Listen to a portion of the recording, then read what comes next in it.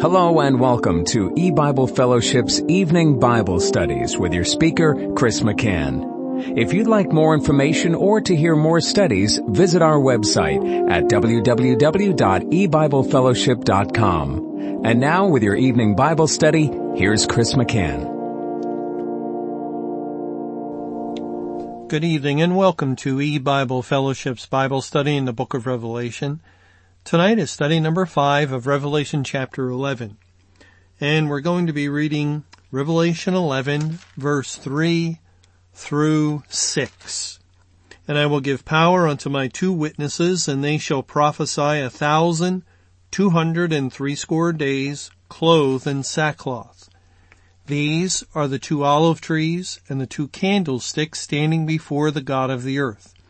And if any man will hurt them, fire proceedeth out of their mouth, and devoureth their enemies, and if any man will hurt them, he must in this manner be killed.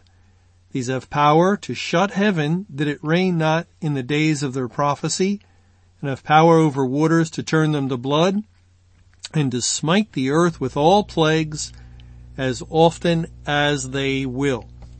And I'll stop reading there. Now, again, we've been discussing this the last couple of studies. The 2 witnesses are a figure that God is giving us. They're not actually 2 people, but they're typified by Moses and Elijah, or the law and the prophets. And the 2 witnesses prophesy 1,260 days, or 1,260 days. And the Bible is prophecy. The whole Bible is the prophecy of God. When anyone speaks forth the Bible, we are prophesying. And that's why God in the book of Acts, quoting from Joel, speaks of your sons and daughters shall prophesy. And that doesn't mean he's going to send prophets in the latter days. There's no prophets in the sense of Jeremiah or Isaiah or Ezekiel or Daniel any longer. God finished using prophets in an official role once he completed the Bible. But his people are spiritually prophets, priests, and kings. We exercise our role as a prophet when we speak the prophecy of the Bible. And the whole Bible is prophecy. So as we share information from the Bible that is true, we are prophesying. And the 2 witnesses are a figure of the Bible itself, Moses and Elijah, the law and the prophets. But we also have to recognize that the Bible does not prophesy of itself. That is, yes, the Bible was in the churches, but it was the true believers. It was God's people within the congregations that would speak forth the Bible. Likewise, when God ended the church age and began sending forth the gospel of the latter rain after that initial 2,300 evening mornings. Well, the Bible didn't go forth of itself. God has devised a program of evangelization. He had his people send it forth. Now, back in September of 1994, when he first began to pour out the latter rain upon the people of the earth, there would have been certain ministries that were not identified with the church that God could have used to accomplish that purpose. And then later on, he called his people out of the churches and congregations once he opened up to their understanding that the church age had ended and that the Bible was commanding them to come out, and they began to come out, and more true believers began to identify with the witness of the 2 witnesses, with their testimony outside of the church. And that's normally the case, that God's people, they strongly identify with the two witnesses, as the two witnesses represent the Bible itself, the Word of God, and the true believers have the role of being messengers of the Word of God, the ones who were ambassadors in the day of salvation, the ones that were tasked with the responsibility of going into the world with the gospel. And so we find language that does identify the true believers with the two witnesses in Revelation 11, for instance, where it says in verse 3, "And I will give power unto my two witnesses, and they shall prophesy 1,260 days, clothed in sackcloth." And sackcloth is a figure that God uses to express repentance. When someone has become saved, God has granted that person repentance unto salvation. He has given them the gift of a new heart that is turned away from sin, that has repented from all the sins that were gushing forth out of the desperately wicked, hard heart of the sinner. Well, God changes the heart, gives a new heart, and that is repentance. There is a turning deep down within from the heart of the individual who has become born again by the action of God in saving them and giving them that new born again heart. And then later there'll be repentance outwardly in the individual's life, but repentance unto salvation is an act of God. It's the part of the gift of God's salvation when He gives a new resurrected heart. That heart is in complete obedience to God and has repented. And that's what God is looking for. When the Bible speaks of repent and believe the gospel or however it's put, as God does use that kind of language in many different places, well, people think, well, okay, I have to stop drinking, or I have to stop smoking, or I have to stop cursing or lying, or whatever sin it is that I'm doing, I have to stop. Well, yes, but what if you did stop those outward things and yet there was no change within you? And remember how the Bible speaks of the sins that flow forth out of the heart of man. And so someone could put away in outward observable sin, like drinking alcohol, and yet the inward sin that is flowing forth from the heart is undisturbed and is still coming forth abundantly out of that desperately wicked heart. And so there's no repentance there, no real repentance.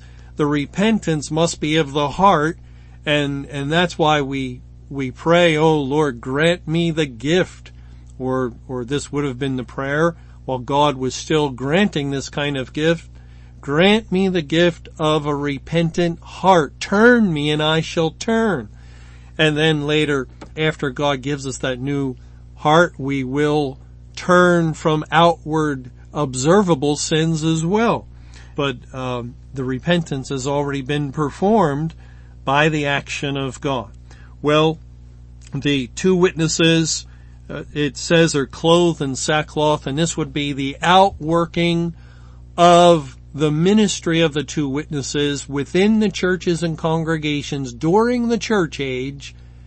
God utilized His people to speak forth His word, to prophesy, and since they are His people, the figure is used, they were clothed in sackcloth, and they prophesied for 1,260 days. Now we looked at this before, but just once again in Revelation 12 verse 6, it says, "And the woman fled into the wilderness, where she has a place prepared of God, that they should feed her there 1,260 days." And when we carefully go through the context of Revelation chapter 6, which, Lord willing, we'll soon get to as we continue studying, it's the next chapter, we'll see that the woman is the body of believers as Christ comes through Israel and is born, we read in verse 5, and then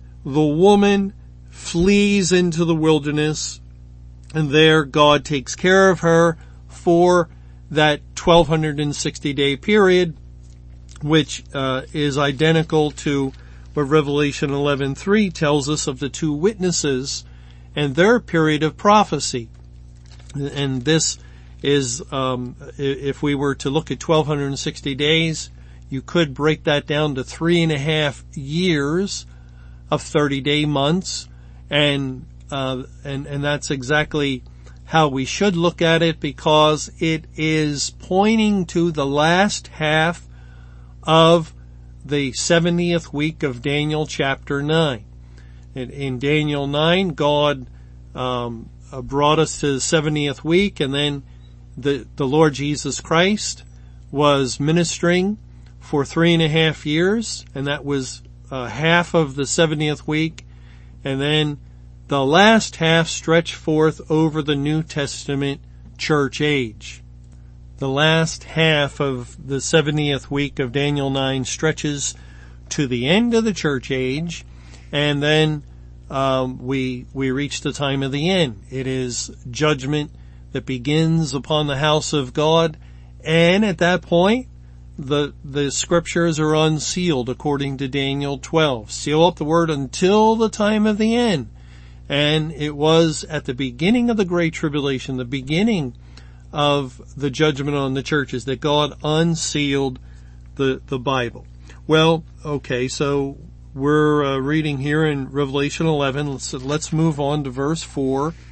These are the two olive trees and the two candlesticks standing before the God of the earth. Now, we read back in Zechariah, also in our last study, information that agrees with what Revelation 11:4 is stating. In Zechariah 4, it says in verse 2, "And said unto me, What seest thou? And I said, I have looked, and behold a candlestick all of gold, with a bowl upon the top of it, and his 7 lamps thereon, and 7 pipes of the 7 lamps which are upon the top thereof, and 2 olive trees by it, one upon the right side of the bowl, and the other upon the left side thereof." Now, let's skip down to verse 11. "Then answered I and said unto him, What are these 2 olive trees upon the right side of the candlestick, and upon the left side thereof? And I answered again and said unto him, What be these 2 olive branches, which through the 2 golden pipes empty the golden oil out of themselves? And he answered me and said, Knowest thou not what these be? And I said, No, my Lord. Then said he, These are the 2 anointed ones that stand by the Lord of the whole earth." Now that language matches exactly Revelation 11:4. I'll read it again. "These are the 2 olive trees and the 2 candlesticks standing before the God of the earth." And here in Zechariah 4, we're reading of the 2 olive trees that are on the right and left of the candlestick. And then God speaks of oil emptying out through 2 olive branches. The golden oil is emptying out. And again, the 2 witnesses are the Word of God, and the true believers closely identify with the Word of God as we represent the kingdom of heaven. And so here God has in view these 2 olive trees that are closely related. They're by the candlestick, and they are involved in this process of the emptying of the golden oil. And remember, oil in the Bible can represent the Holy Spirit. And actually, in verse 14 of Zechariah 4, when it says these are the 2 anointed ones, the word anointed is translated as oil in Deuteronomy 28 verse 51. in 2 Kings 18 verse 32. And in 2 Kings 18:32, it's land of oil olive. And again, that would relate to the olive trees. The oil, the olive oil, comes from the olive tree. And so it's very difficult language to try and grab a hold of. But the idea is that the true believers have the Holy Spirit flowing in them, and therefore they are prophesying in accord with the two witnesses, Moses and Elijah, that represent the Bible, the Word of God. The true believers are closely identifying with the Word of God. All right, we're going to continue on. Let's go to verse 5 of Revelation 11. And if any man will hurt them, fire proceedeth out of their mouth, and devoureth their enemies. And if any man will hurt them, he must in this manner be killed. Now the two witnesses are the Bible. They are the Word of God.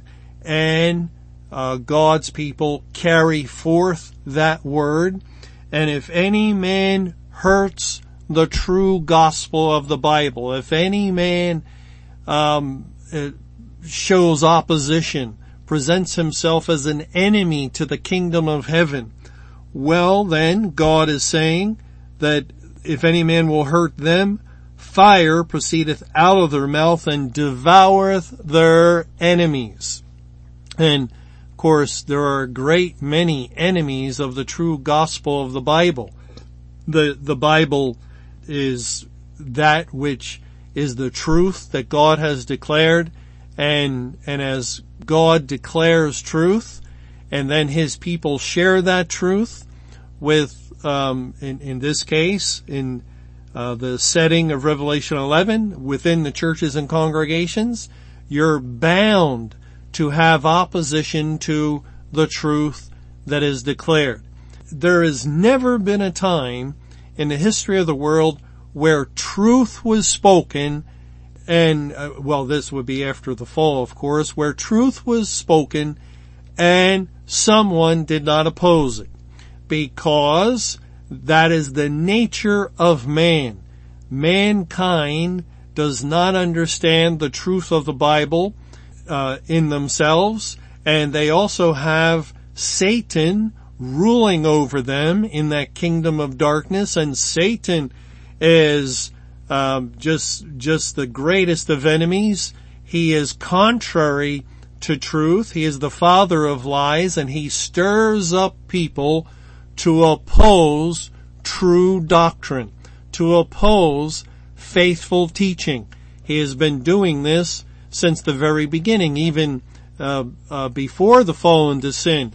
What was Satan doing when he presented himself to Eve as the serpent, and he tried to get her to doubt, has God said you shall not eat of that tree?